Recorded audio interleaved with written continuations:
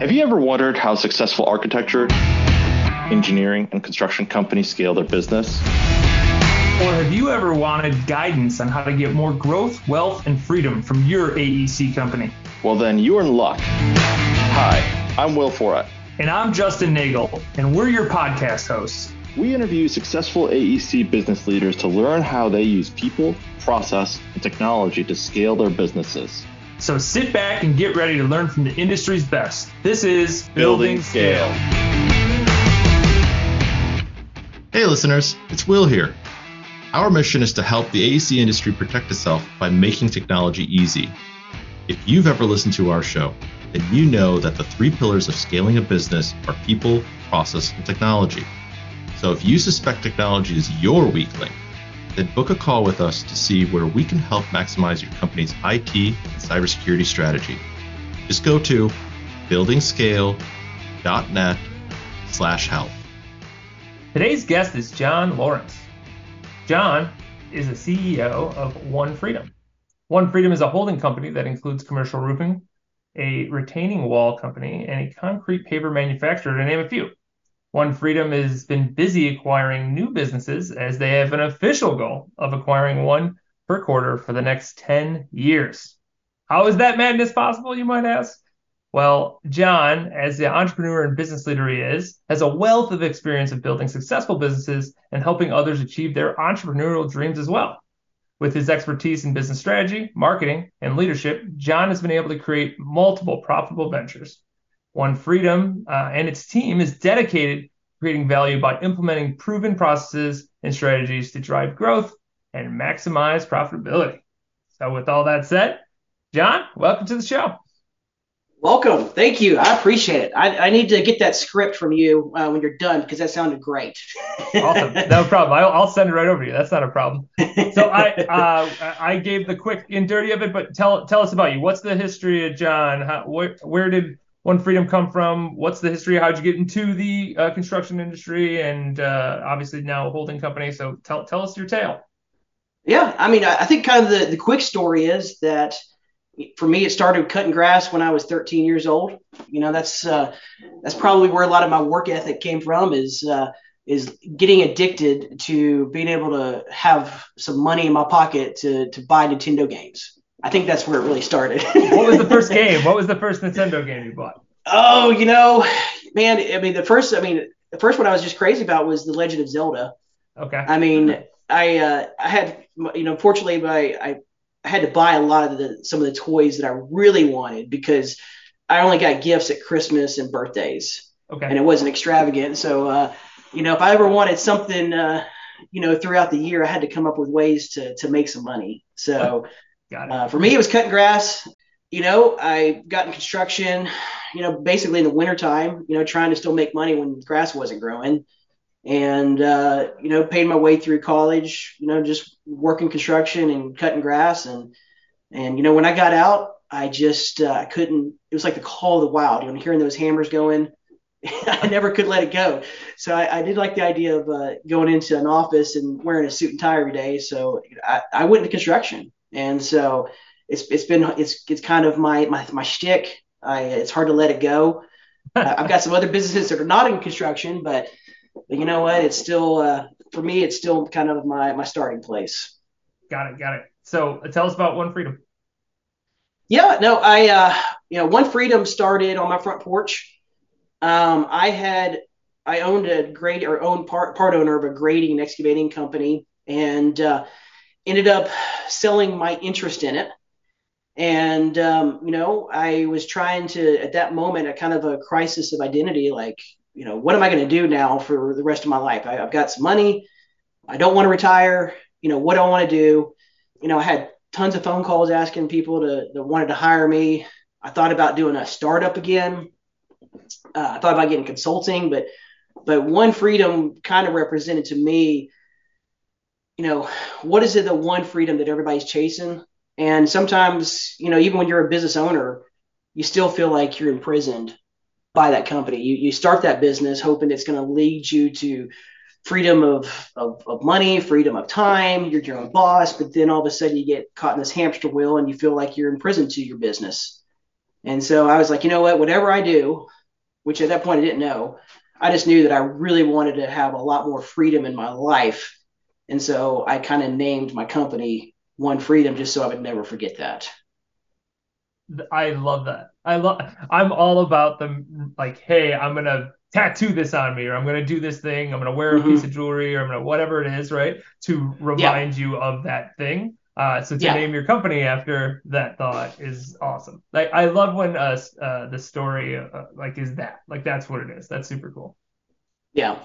So, Jon, since you're essentially One Freedom is the concept and you're acquiring companies, why don't you tell us a little bit about where the thinking came from and talk about even your first acquisition and kind of your learning, kind of your learning curve across the board, how, and a little bit, how is it different from starting your own company?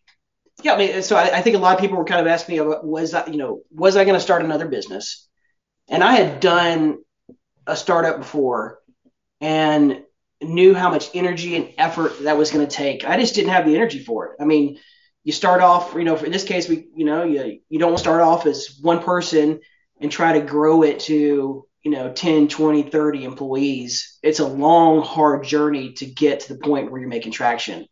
And so it kind of was like, well, hey, instead of trying to start a company from scratch, why don't you think about maybe possibly buying an existing profitable company? And so I think sometimes being able to go in and find businesses that are, either the owners wanting to retire or they're burnout or, sometimes there could be a death or divorce or, just a breakup, I mean, the first company I got out of, it was me and my partner, we broke up. And so, there's tons of companies out there that could be purchased if they knew how to sell it or knew who they could sell it to or who they could partner with. And so that's kind of where I'm kind of finding some traction. And like I said, we've got a total of 4 companies right now, and our goal is to buy one a quarter. And while at the same time, I've still got to hold on to some of my freedoms that I've listed out to make sure that I'm not just this shell of a man that has no time for anybody because I'm burnt out. So, okay, obviously you need to have some sort of system in place to be able to do what you're doing because otherwise it's madness. So you try to go through every single company and kind of start all over again in trying to figure out what's going on with that company, right? Do you have a process? Where do you start? Yeah, absolutely. And real quick, I think your earlier question is, what is it like what have you learned from your first company to now? Every time feels like it's my first one because our process is still, we're building a plane while we're flying it. And I made a lot of mistakes in my first acquisition. And I'm going to make a lot of mistakes too on the next one I do. They're going to be fewer and hopefully they're not the same mistakes because I'm continuing to evolve and say, hey, I wish I would have done this different. I wish I would have thought about this or asked this or been prepared for that moment. So I'm constantly learning. And yes, we do have a process. Most of it is these lessons that I have learned from being a business owner myself. And when I walk into a company day one, a lot of times I'm able to see some of the very mistakes that I had made that I learned from, and some of the mistakes that I'm still kind of in active recovery of trying to get better and better at. But yeah, I mean, we're trying to, we have a process for how we run our businesses, and we kind of unfold those, from the beginning. And now we have a process of what acquisitions look like, not just how to run the business once we have it, but what does our acquisition process look like? We've got a pretty substantial map of making sure that we're following these things in these order. And then when something changes or we learn something or wish we would have done something better or kind of lick our wounds, we want to go back to that document and say, man, what could we have possibly have done that could have prevented this pain? So this is the pendulum, right? Like you do a thing wrong, right? It's, I shouldn't have done it that way. And then you overcorrect, right? And then you're like, that didn't work either. Oh, here's the happy spot. Like this is the spot that actually makes sense. So what's the acquisition? What is it? Assuming you're willing to give the secrets out here, John, what is the acquisition process? What does it look like? Yeah. Well, and so real quick, you talk about that pendulum, just to hit on that. Businesses create processes all the time to where there's no process, to where they go way too far. And like, I know you're in the construction space, and I like to use the example of, subcontractor pre-qualification. If you're a GC and you have no process for vetting your employees, you're just like, hey, come on board. I'm not checking for insurance. I'm not checking for anything else. That creates all sorts of problems and pain, right? Yep. Then you go to those other guys that are way so sophisticated to where it takes 3 days to fill out their prerequisite form, where they want, the last 15 years of history, blood samples, DNA, they want it all. And you're halfway through trying to fill that out, and you're like, forget this. If it's that challenging and complicated, I'm not even going to bother. So I guess that process, you really want to make it as effective, as strenuous as possible, but as easy as possible, to where, hey, I don't want 16 pages on a process, but I probably want somewhere more than 3 or 4 different steps just to make it effective. So it's the process isn't find company, talk to company, buy company. That's not the process. No.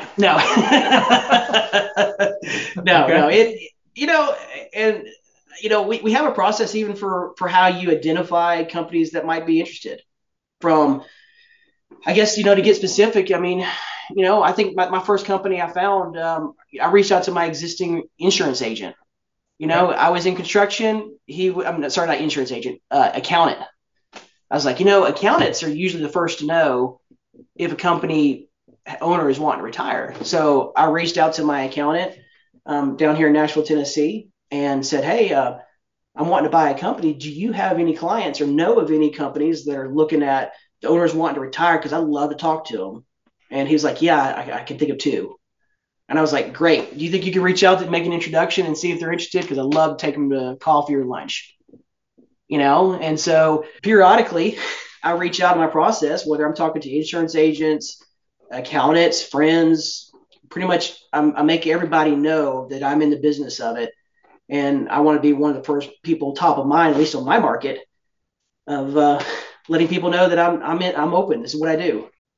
What are some of the, when you're talking to the accountants and when you're looking at really that department, what do you see issues with? Because obviously, okay, so you're buying a profitable company, but that isn't the only magic. Is it profitable? You're probably looking at some details that are probably maybe mistakes or things that are overlooked. Can you talk a little bit more just from let's say the accounting or operational side, what you're looking at?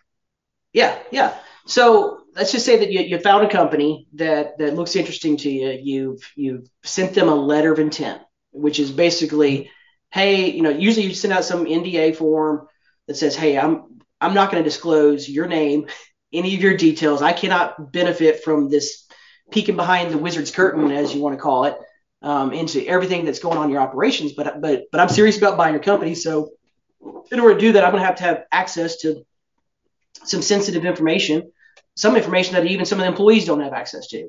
And so that period is in the M&A world, or mergers and acquisitions world, is called due diligence. And that's kind of where you go through and you are trying to make sure that you know what you're getting into. Now, at the very beginning, talk about one of my mistakes, that was kind of like, go find all the bad stuff. Make sure that you know everything bad that's about this company. And I've had to kind of reframe my mindset to say, no, this is my opportunity investigation. And I kind of had to reframe it because I didn't see problems in their operations. I saw opportunities of how I could grow the company beyond what they're currently at. I didn't see liabilities that they were exposed to. I saw liabilities that I could possibly shield by having some better insurance or having some better processes to prevent this. So during that, what they call due diligence, which is my opportunity investigation, I had to reframe my mind that says, hey, I'm looking for opportunities. I'm not looking for dirt. And it gets you more excited to where, man, I can't wait to buy this company because look at all these opportunities I've uncovered as opposed to, man, I'm not sure I want to buy this company because look at all this bad stuff I've discovered. Usually by the time I do an LOI, I'm wanting that company. I'm excited about it. I got to make sure that I know what I'm getting into, and I'm making sure that I'm paying a fair price for it. But chances are there's, if I was running it, I'd be doing things a lot different. And there's a lot of low hanging fruit out there of opportunities of how I could, once I own this, can grow it, can reduce some of the expenses, increase some of the profits, improve some of the culture. And it's still going to be a grind. It ain't easy. Just because I write them down doesn't mean they're going to happen. It's going to take a lot of energy and effort. But that's kind of what our due diligence / opportunity investigation, looks like on the front end. So you're taking what might be negatives and you're changing them into positives. But why are they opportunities investigation, right? And the reason why I'm asking is, are you financing the acquisition through debt, or are you self-financing these acquisitions? Yes. So the answer is yes, because yes to everything you just said. Some of it is traditional debt, recourse financing, whether you get it from a bank or some sort of lending institution. I haven't done SBA yet. Some of it's owner financing. A large portion of it is, hey, telling the owner, hey, this is a great place to put your money. I'm going to give you a decent interest rate on this. So instead of putting this into I always like to have some element of owner financing because I want to make sure that I'm kind of connected to the owner for a couple years, just to make sure that we have a good handoff, that they're advocating for our success, and that we keep a positive relationship. Some of it's going to be owner financing. Not owner financing. I might get private equity from. Now that I've had one or two of these gone successful, I've had some people in my network reach out and say, man, I'd love to be a part of it. Can I throw some money at some of these opportunities? And so I don't think we're going to be short of that. I've thrown some of my own money at it. I think I took a HELOC out of my house one time to help find it. So you got to get creative and say that there's more than just one way to skin a cat. And I think there's a lot of different ways you can term and structure a deal to make something happen. But the most important thing is that I'm excited about it. I'm happy with my terms, and that owner is happy for the price that they're getting, and they're happy about their terms. Because if they're excited and I'm excited, then that's the right first step in a business. To have that owner piece, because that I feel like a lot of times, especially money, this could be a sales discussion, there could be a lot of things when one side is just, I don't care, I don't want to know, just give me my money and see you later. Like that, it never works the way you want it to. Like it's I just want to dust my hands and not care about this thing anymore. That always kind of leaves a lot of mystery for lots of pieces. So I think that makes a lot of sense, that having, even if it's not the whole, right, even if that's not the whole way, having a piece of that to have that owner to new owner experience. Yeah, and it's difficult because I'm not going to. We start off happy. We're at the closing table. We're smiling. We're shaking hands. We're hugging. I usually get the spouses together, and we'll have a big dinner with everybody. In your awesome backyard. In my awesome backyard, yeah. But it's been challenging to maintain that relation. My desire is to maintain a good relationship, but it's like from the get-go, gosh, nature and our human nature and our sin nature is just wanting to just unravel it, to where I've had to have, we had one time one of our employees was bad-mouthing the ex-owner, and it got back to him, and the owner was pissed, and he was upset, and I was like, I got to, all hands on deck. I got to get this resolved because I cannot afford for this relationship to go sour. And so you had to keep, you really have to spend a lot of energy and effort to maintain a healthy relationship. So it's not something that's going to happen just because you gave them a fair price. It is actually something you're going to have to invest in every day from that point forward, because it's so easy to get off track and derailed. Yeah, that's like all relationships. If it's a marriage, if it's a friendship, if it's whatever, right? Like you got to keep working at it. Yeah. So you're obviously doing all of this So correct me if I'm wrong here, but you're making tweaks afterwards in order to shorten the amount of time that it takes to sort of repay the business, yes. right? Right. What else do you do?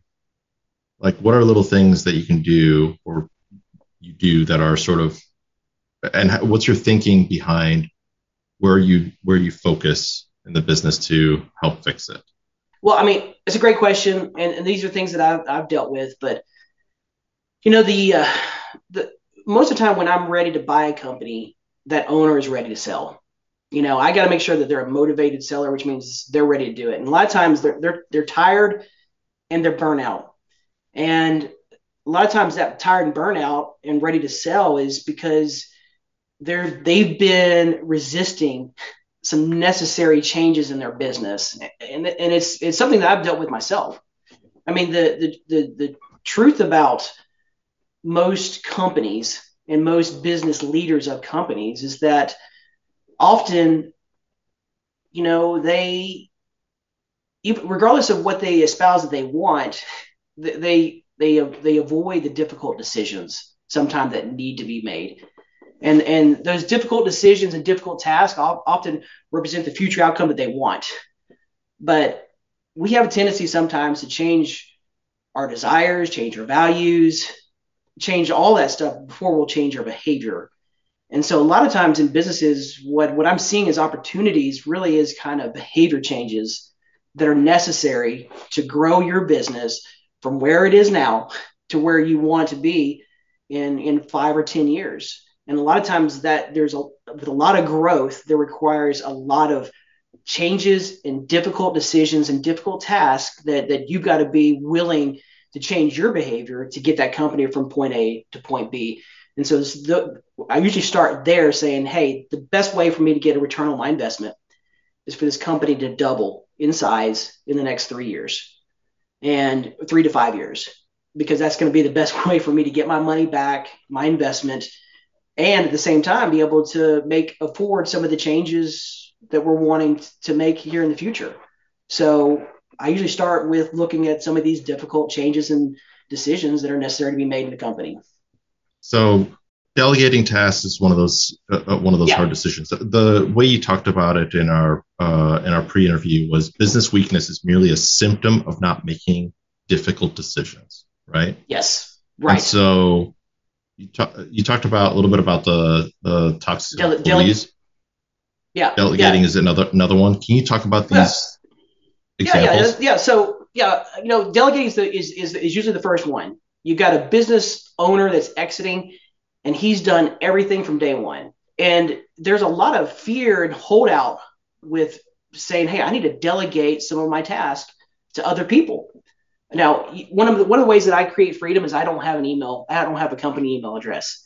I'm not in the loop of some of these business decisions. My whole plan, and the reason I can own more than one business, is because I'm constantly delegating. And owners need to learn, and business leaders need to learn to delegate, because if they don't, they end up doing everything. They end up getting burnout. They have short fuses, and that's extremely necessary. And so these owners, when they step out, a lot of times they are selling it because they don't think that anybody in their company can run the company like they did, when often you have people right there in the trenches ready to step up to the leadership. And often, when that owner leaves, I'm promoting somebody that's already there to take the job that they had. It's when you learn the power of delegating, you realize that, man, I have more time and more people can do more work, but it's going to require you to do two things that scares a lot of people. And I talk about these difficult tasks. You've got to take time to document and train. You've got to work on creating a process. Like if I'm going to tell somebody how to take over the estimating for me, I need to have a process that I can teach and train to somebody else. And when you show up and these people are like, oh, I just know what things cost. It's all up in here. You don't have a process. And because it's all up in here, how do you ever transfer your brain to somebody else? You don't. And so therefore you end up being the only person in the company that can estimate, or the only person that can make a sales call, or the only person that can run this piece of machinery or do this certain task. But in that delegation, you learn I've got to trust people, I've got to train people, and I've got to document and create processes. And sometimes that's not very fun. And you already know you don't have time in your day to do it. So now you've got to create time somehow to create space to make those processes. So a lot of times when you have an owner that is very embedded into the business, like kind of what you're explaining, a lot of times it's like owner-led sales, right? So that's a very common thing. It's their relationships that they've built. It's the way that they sell things that inherently is not written down anywhere. It's just I do my thing. I go out there and I slang sales, right? So how do you plug somebody in for that? Because like it's a skill, right? Sales is a skill, but like on top of that, it's like it's the network that exists from that owner. How are you allowing like for new business development to happen if that owner isn't going to be in place anymore? Yeah. I mean, I still got to nurture that network that the owner had. And a lot of times the marketing that those companies that we're purchasing do is word of mouth. It is reputation. And so at that point, it's just, my biggest strength I can say is, okay, they're expecting a certain level of business. We got to make sure that we deliver that. So I don't want to change and lower our standards. And as long as we continue to do what we say we're going to do, that network is maintained. And, the owner obviously the previous owner has to be involved in communicating to them, saying, hey, everything's going to be the same, because that's what everybody's afraid of. Everybody's afraid of change. Oh, new ownership, they're not going to care anymore. They're not going to do the same quality work. It's going to not even be around in a while. I mean, competitors will be saying that. Oh yeah, for sure. So you've got to nurture that, but at the same time, how do you plug somebody else in? It has to start with the belief that it's going to be better. The small businesses, and there's a stat out there, one of the main KPIs for a lot of companies is revenue per employee. In the service space, that the average small business makes about 100,000 of revenue per employee. But as you go up the scale and you get larger companies in that same space, they can get all the way up to 500,000 per employee. So what that means is that the larger companies make more revenue per employee, mainly because they're very good at delegating and creating processes to where it takes less people to make more money. And so that makes sense. And so a lot of times with these small businesses, hey, you've got one guy that's doing the estimating, doing the sales, doing the safety, doing whatever it is that's in that space. Well, good grief, we got to grow this company, and you have to have the belief to start with that says, hey, if I can have somebody else come in here and do this, they're probably not going to be as good as the owner. They may not be as good as me, but I'm okay with them being 80% as good as me. Because now I have freed up all that time from somebody else. So now that person can specialize in this, and they're going to get better, and I got to make sure that, number one, they have clear expectations of what they're expected to do, and then I'm holding them accountable to it, or not me, or, whoever's in charge of the company. So what about other marketing, and what about other BD? So like growth, especially you're trying to double up, right? Growth and scalability. Generally cost money. Like that is, they're when you break it down, it's like to grow, it's expensive. Obviously there's things you can do that are not as cost driven, but like at the end of the day, it's going to cost you more money to grow, right? So what are some of the things that you put in place there? So obviously you got a network that's already happening. What are other marketing or BD initiatives that you put in place?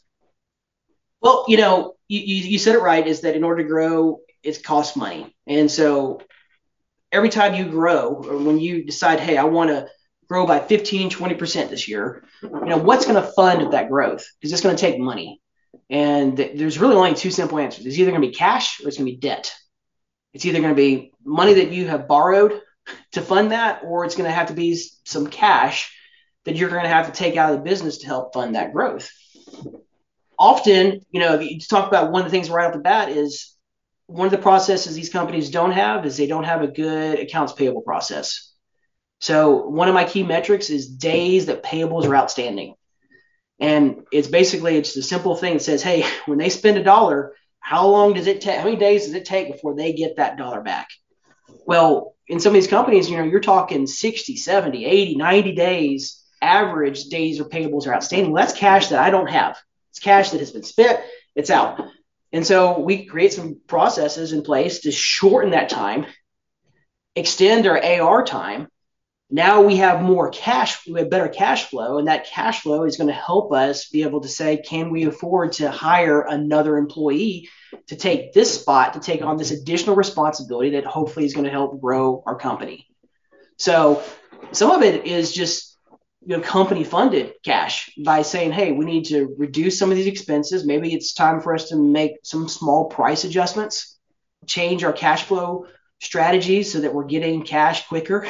We're spending cash slower, and we're able to fund some of these things. No,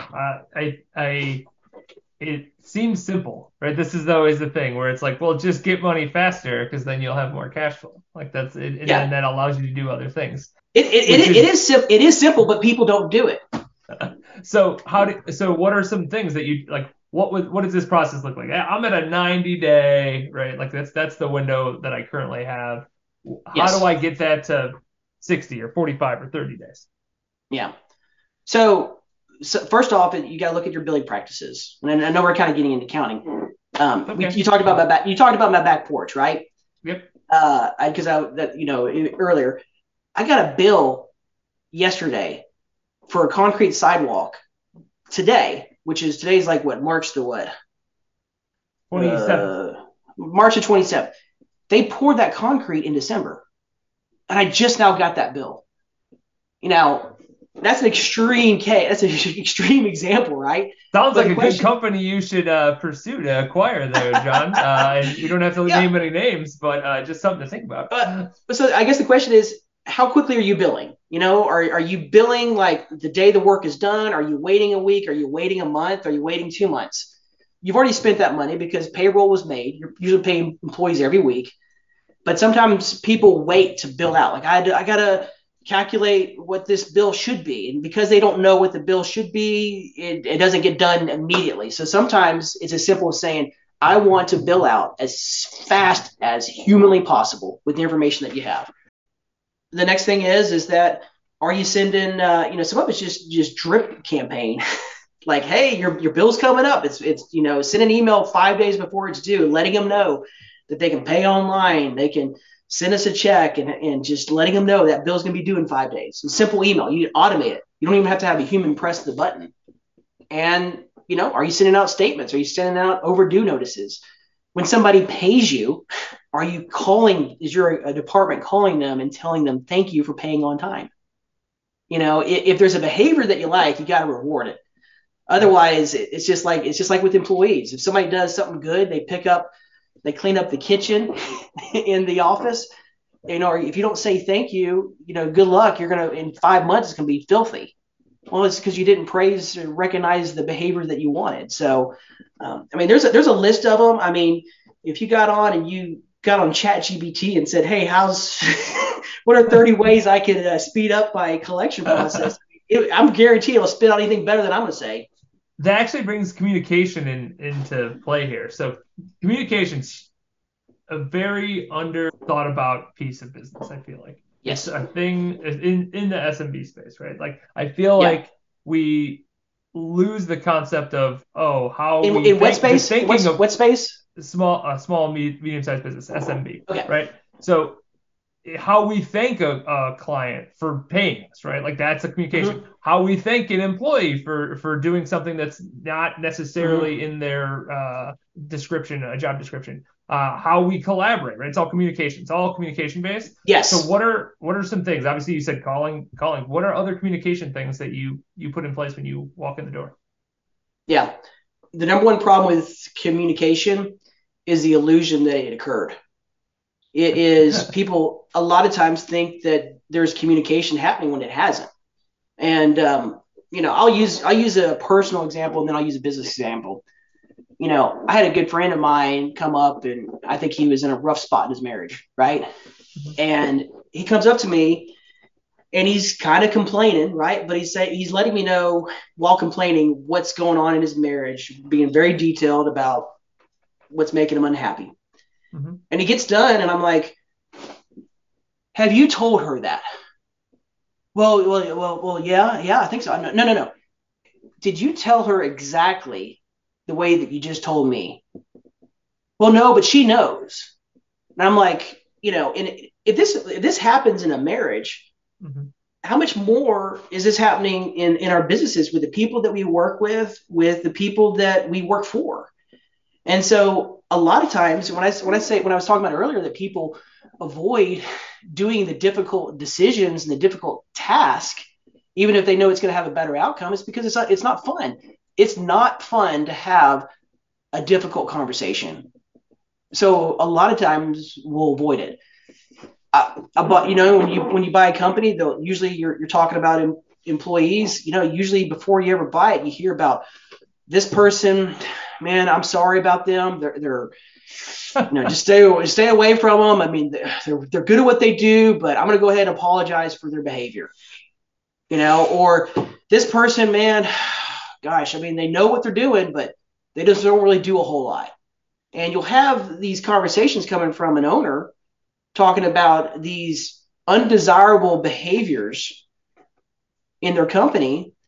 And a lot of times they're easier having a conversation with me about it, but they haven't had those difficult conversations with those employees.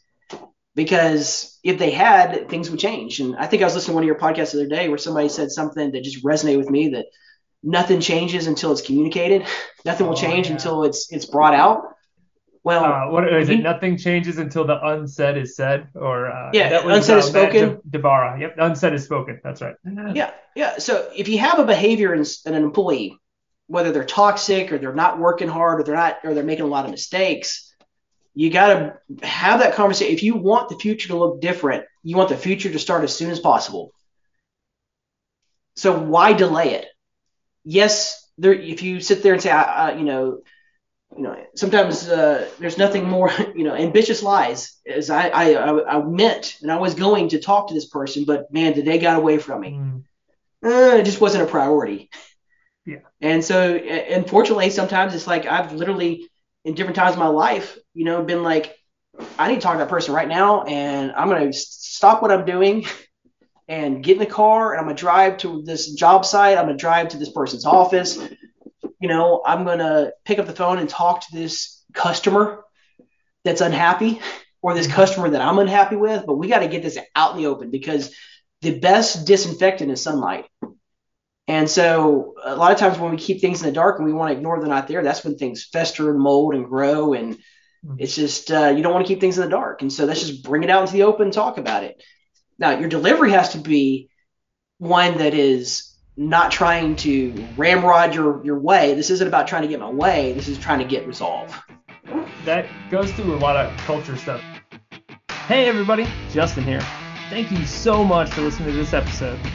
As you know, Will and I are business nerds and love talking to leaders who've scaled their businesses using people, process, and technology. If that's something that gets you all jazzed up too, then do me a favor and hit the subscribe button. Don't forget to hit the little bell so you get notified every time we drop a sweet new episode. And if you know somebody who'd be an awesome guest on the show, send them our way. Just go to buildandscale.net/guest. Now, back to the episode. That goes through a lot of culture stuff. So and I know that you're not intimately working in the business all the time, but obviously a shift in ownership causes stirs for people, right? That's just how it can happen. How are you essentially, how is culture being built there? And is that culture, are you trying to replicate culture everywhere? Or is it it's everywhere is unique, so everywhere has their own kind of culture? Yeah. I mean, so first off, you can have, you and me can be talking right now. You've got your personality, you got my personality.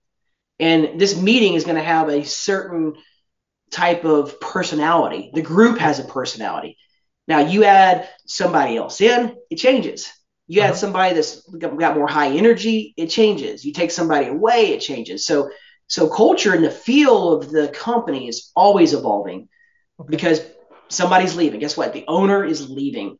Now that's changing the personality of the group. Now, immediately everybody's like, what's changing? Everybody's always afraid for how this is going to impact them.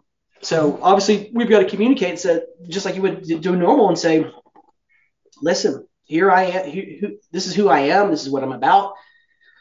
I'm not in here to turn the company upside down its head.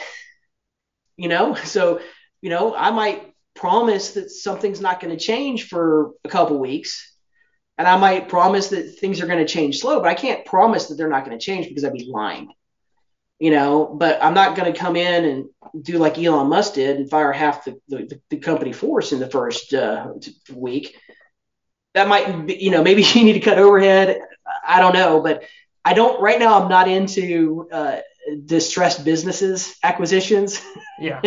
But I imagine if I was, maybe some of those things would change, but part of it is I got to respect the culture and understand that the culture really comprises of the personalities of the people that are working there. And I'm always taking into account when I'm there, how does this feel? Is this type of company where everybody's trying to like expose everybody's mistakes and bring all the bad things to me? You'd be surprised. I could be in a company for 6 hours before I have somebody come up and be like, hey, do you know about so-and-so? They made this mistake and they made this mistake. And they're just bringing this. I'm like, I got to watch out for that person. But, I have, business is the same in some regards, regardless of what industry it is, because you can't take the human element out of it. And people are the same. And I've dealt with so many different personality types that sometimes, unfortunately, when I meet somebody brand new in a new industry, I'm like, man, that person reminds me of this other person I had to deal with. And this is how it ended up. This is what they were good at. This is what they're bad. People are people. It doesn't matter whether you're selling shoes or you're selling cars. People are people. And anytime I hear about anybody selling shoes, I just think of Al Bundy. I want to be real clear about that. I'm pretty sure Al Bundy's probably not. He's probably not. PG at this point. But no, that's all I think of when I think of shoe salesman. Yeah. Well, I use shoe salesman because right out of college, I was building custom homes here in Nashville, Tennessee, and the owner of the company came and toured my neighborhood and told me that I should be a shoe salesman because I didn't know how to build houses. and that one stuck with me. So I always use shoe salesman as an example. Oh, thanks, boss. Yes. Hey, you know what? It got me motivated. I'll tell you that. So one other aspect that we haven't talked about yet, has IT ever come up in your M&A process or your due diligence? Yes. Yeah. Where do I start with that? I think, sometimes people's technology exists on spreadsheets. Their whole company is on a spreadsheet. And, one of the opportunities for us to grow the company is that a lot of times you need to invest in marketing, you need to invest in technology. And a lot of times owners, pause and say, I don't necessarily know that I want to invest in this, because they don't see that has an immediate return on their investment. If I spend X amount of dollars on technology, that's not going to bring me more jobs. If I spend X amount of dollars on, bringing my office to the 21st century, they don't necessarily think that's going to have just a huge impact. And so in the 4 companies that we've bought so far, I've had a variety of different situations that we've run into. And you mentioned about me making mistakes. Part of it, which is that my tech company that I sub out all my tech, they come in and help me do my due diligence. I sit there and say, man, I need you to, you're going to get my business, but I need to know, I don't want to come in and immediately, which I've done before, had to replace half the computers and the phones and the server because I didn't really, I'm not a tech guy. So I didn't walk in and immediately go to the server closet and say, let me look at all this. I was more like looking at the financials, not looking at, what email, protocols they had and, what type of security they had. But now that we've gotten into that, I have a tech company that comes in and assesses that and says, man, what do I got to do to invest in this? And how do I get this company from spreadsheets to a software? How do I get them to stop doing some of the stuff by hand or manual entry? We've had to update the accounting system. We've had to update our phone systems, computers, getting on a process to make sure that we're not, using computers that are still running off Windows 94. It's happened. So that's on the IT side. Do you have any bad experiences from the cybersecurity side?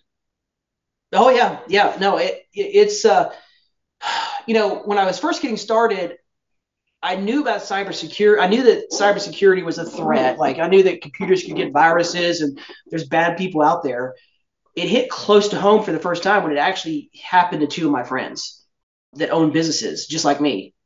One guy owned an HVAC company and he came in, he got hit with ransomware, and he showed up to office and his computer, there was just a ransom note on the screen of his computer. He couldn't reach out to his clients. He couldn't access any of his information. He was just dead in the water. And they wanted like $100,000 wired to somewhere overseas. And I remember talking to him and I was like, oh my gosh, like that just as easily could have been me. And that scared me. So I decided to take, at the time I was running off QuickBooks off my computer at my home, which is just off of random, server, random network switch, I guess, with a simple password code that, half my friends knew. And so I basically got a remote desktop. I had all of my QuickBooks data in a remote desktop server somewhere in California. And I thought, okay, I'm protected because all my stuff's over there. Well, they got hit. Wait, this was a third-party company. This wasn't you. Yes. This was a third-party company. Okay. Yeah, it was funny, and making it worse, I went to QuickBooks and I said, who do you recommend? And I think QuickBooks even today has a list of 10 or 15 remote servers that are approved to handle their software. And I chose one of those. I'm not going to name the name. It's in California, like all of them are, right? And they got hit to where all of a sudden I couldn't log. Like they somehow they got hit and it scrambled all their data. And I remember like I was trying to make payroll. I couldn't log in, and I was calling them every day, and they had the same. I'm so sorry. We're working on it. We're trying to get you back up. And I had to cut payroll checks by hand and guess using a calculator how much taxes needed to be taken out.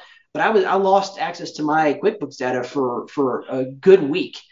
And I thought I was doing the right thing by subbing it out. As soon as they got it back up again and apologized and said they were going to lower the rates by 10% for the next year, I went ahead and just pulled my business from them, as I'm sure everybody else did. I don't even know if they're around anymore because everybody was so mad. And that was by the time where I reached out to a tech company and said, I need some help. I need to, get this stuff secured. I don't want it stored locally. I need redundant backups, and I need to make sure that I can prevent some of this from happening, because I didn't want to be locked out or lose access to my digital operations for more than a week. And it's already, and that was what I was afraid of. What would you say? We could bottle that feeling and when we talk to a company and we're like, this is really important. Like this is, but if they don't feel that way, it's a very different conversation. I wish we could bottle your emotion right there and just say, okay, have a sip of this, and then maybe you'll have a different feeling about it. Or spray it at them like perfume. What would you say to the people that are out there that don't think about cybersecurity? Obviously, you had to go through an experience and you went, oh shit, right? I talk about it in presentations as a BPM, a butt puckering moment. What would you say to the people that maybe are less than serious about actually investing? We'll call it investing, right? Into cybersecurity. What would you say to those people, especially in the industry, right? Construction is is behind. What would you say to those people since you've gone through that experience? Well, as you scale in a company, there's a law of scale that says this. As you grow your company and scale your company, your greatest strengths actually become liabilities. Meaning the things that you're good at will actually be liabilities and what holds you from growing any further. And in most companies, that's the case with me. It's going to be the case with you. We're going to fight that. Like, we all have some natural things that we're great at. But, call it the law of the lid, that at some point in time, we're going to be what's holding back the company. And in these companies that I have looked at buying, and the companies I've even run myself, a lot of times we don't embrace change, mainly because change often revolves around me stepping into something or letting something occur that I'm not an expert at, that I don't know. And when you say it's bad in the construction industry, it's because construction owners and people in construction are notorious for not being like one of the early adopters in technology. And so that's just quite the understatement. Yeah. So what that means is that, if you got somebody that is resisting to making investments, say in cybersecurity, it's because they don't understand it. And what we don't know scares us. And maybe that owner is thinking, well, I've got to know enough about this to know if it's a good decision to make, or I have to know enough about this to make sure that I'm the expert in my company. And so that change and fear is what's holding, and you can add this to any realm, not just marketing, technology. At some point in time, we used to market with Yellow Pages.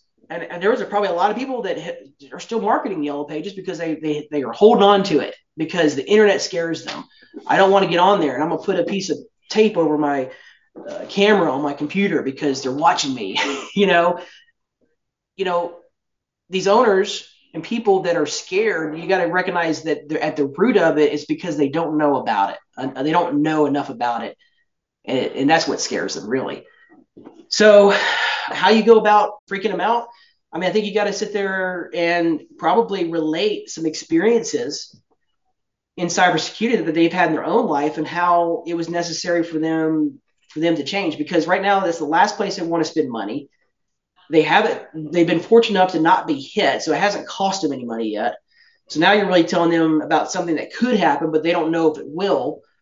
And they're probably the ones that think they have to execute this and drive it and get this thing delivered. You had shared with us a story in the pre-interview, kind of saving on trucks. Because yes. I had asked you, did you always have this? And I guess I'll ask you now, did you always have the view of cybersecurity was important? No. And I used the example, I forgot, thank you for bringing that up. I used to save money on used trucks. I grew up, my dad was like, don't buy new anything ever. And so I kind of took that belief into my business to where it's like, man, I want to buy the best, I want to get the best deal possible to buy this truck. And it's much cheaper than buying brand new. It's like half of its age is up. And so all of a sudden, as you grow, you have a whole fleet of these things, right? Used equipment, used trucks, you name it. And then all of a sudden you realize you got to start hiring a mechanic, to fix all these things as they break down. And your repair and maintenance bills go up. And you're spending just tons of money. And at some point in time, I was like, well, good grief. How do I make my money? I make my money by doing this X, and it's different for every company. But at the time, it's like, hey, I make my money by moving dirt, not by doing repair and auto body work. So why not I spend my money as much as I can so I can focus my time on how I make money and stop trying to worry about, repairs and maintenance. So we started shifting, and in all the companies now, we buy new trucks. Because what does it cost you when the truck's dead? You get that phone call at 8:00 in the morning. Oh, my truck's on the side of the road. It won't start. Well, now I'm spending energy and effort trying to get that truck repaired. That person's not making any money. And you realize that the cost of being down is much, much worse than the cost of it would have been just to have something a little bit newer, a little bit nicer that wasn't going to be susceptible to that. So when it comes to cybersecurity, I mean, it's like, what is it going to cost you when you send $150,000 to the wrong vendor? What is it going to cost you on cybersecurity when your computer system is down for a week? What if you had, what is that going to cost you? Is the bigger issue. And some of these things can be detrimental, like, business ending things that can occur. And so I think an ounce of prevention goes a long way. And in some ways, you get an IT professional and you say, hey, go ahead, you tell me. And I know it's like asking a barber if you need a haircut, but we get the IT guy in there and say, man, what am I exposed to? Do I have can anybody hack me? Can anybody get into my email? Can I have this happen? Can I have this happen? And what's it going to cost to, I don't want the full Monty. I don't want to be driving a Cadillac. Let's just go ahead and start somewhere and get me off a horse and buggy. And you'd be surprised a lot of times that just getting started, you realize you don't even recognize those expenses because it's not like it's going to break the bank. But it's something you got to start doing step by step. It's actually very eye-opening, right? When you compare it to like truck, because at the end of the day, it's, client experience. If your truck breaks down and your guy can't get to the site and then it delays the project or they don't get that job done, this person took it, depending on what it is, they took the day off work. Now that you can't make it, or you make it 5 hours late, or what, that puts a bad taste in your mouth. So sure, maybe you lose money, like actual dollars on that day's project, the amount to make the maintenance on the truck. But separate from that, you lose the trust and the client love for you, which is way more expensive. Like that's much more expensive. So cyber, like you said, like you were down for a week. Yeah. That means a week of projects.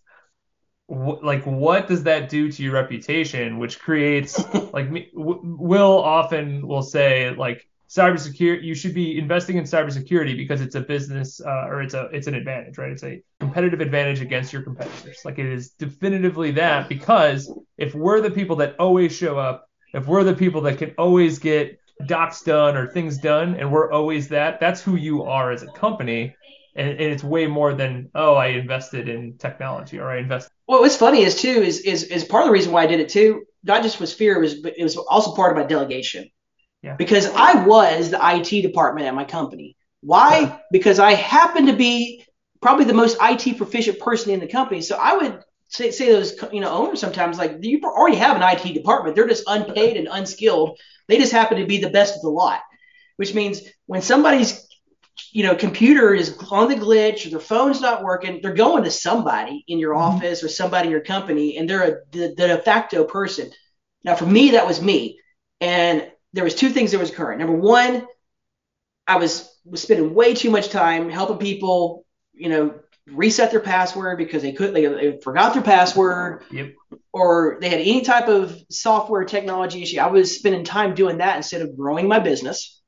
So for me, it was delegation. The other thing is the fact that I was in charge of our IT security should scare anybody. I have no business doing that job. So when I was interviewing and brought my IT company on, Copperband Technology is who we use. I was like, when I was talking to him, I was like, oh my gosh, you're a professional. You know all this stuff. Oh my gosh. And then there was just this burden, like, thank God I don't have to worry about this. I'm going to pay somebody else, and this is what they eat, breathe, and sleep. And it's something I don't worry about. And what the beautiful thing is now is that every one of my companies using the same people, they got them on dial, it's emailed, it's just being handled. And I feel like at this point we've dodged recently being hit by anything, and it could still happen again. And I'm not, I guess, immune to that, but it's just something that maybe it makes you sleep a little bit easier at night, knowing that you've got some professional or somebody that knows a whole lot more than you do that's in charge of it. And it doesn't cost me anything. It gives me peace of mind, and I don't have to worry about it. And so I guess to answer your question, it's to these owners is, man, wouldn't it be great to not worry about it and let somebody that can geek out on this stuff and try to stay one step ahead of the bad guys that are out there? That's like saying I should be the city planner because I played Sims when I was a kid. Like, it doesn't make any sense. I forgot about that game. I've never ever planned a city or any structural engineering or architecture, but I played a video game once that compared to the rest of my company, I am the most qualified to do it. Like that's like when people say like, oh, I do IT, and it's like, oh, are you qualified to do it? No, I just know how to change a password. So therefore, Yeah. I am now the IT guy of my company. So yeah. yeah, awesome. I think, hey man, this has been a fun conversation. Will, are we ready to close this bad boy out? Yeah, let's do it. Do you want to do the honors? The last question? Sure. So last question, John, and you listen to our podcast, so we're fairly confident you know what's coming. But if you could go back 20 years, John, what would you tell yourself? I would tell myself that there isn't just one single way to experience success. When I was growing up, I was looking at a lot of people that I thought was successful. And in my mind, I thought, well, I have to do this, and this, just like them to be successful. And then I got to a certain point, and then all of a sudden I noticed somebody else, and I was like, well, hold on a second. They're successful, and I got to do this, and this. Now, for every person out there that sits there and says you got to be patient and stay the course and never quit and never give up, and that's how they got success, there's another person on the other side that said, quit the moment you don't feel it. You got to be impatient. You're going to strike gold. And so I think I spent a lot of time really focusing too much on what other people were doing and kept pivoting until at some point in time I realized that, my way of success might come at a different pace, at a different rate, and even a different endpoint. But, stop comparing yourself. And I think I spent too much of my life, you said 20 years ago, and I still struggle with it, man. I still look at what other people are doing sometimes and think, man, they got a good gig. I should be doing that. Well, thank you for sharing that. Answer. That's a wonderful answer. Well, I enjoyed it too, guys. I appreciate it. Thank you for having me on. We're going to throw all of your contact information and all that stuff in the show notes, your social, all that stuff. If people wanted to get a hold of you, what's the best way they can do that, John? They can shoot me an email, John@onefreedom.com. That's ONE freedom.com. Or go to my website, onefreedom.com. A lot of ways to get in touch with me there. You guys, if anybody in your audience knows anybody that's wanting to sell or want to have a discussion about how they can prepare their company to sell even, I'd love to have that opportunity to talk with them. Awesome. Well, there you have it. Yeah, thank you so much for your time today, John. We really appreciate it. And for the listeners, until next time, adios. Thanks for listening to Building Scale. To help us reach even more people, please share this episode with a friend, a colleague, or on social media. Remember, the 3 pillars of scaling a business are people, process, and technology. And our mission is to help the AEC industry protect itself by making technology easy. So if you think your company's technology pillar could use some improvement, book a call with us to see how we can help maximize your IT and cybersecurity strategy. Just go to buildingscale.net/help. And until next time, keep building scale. Scale.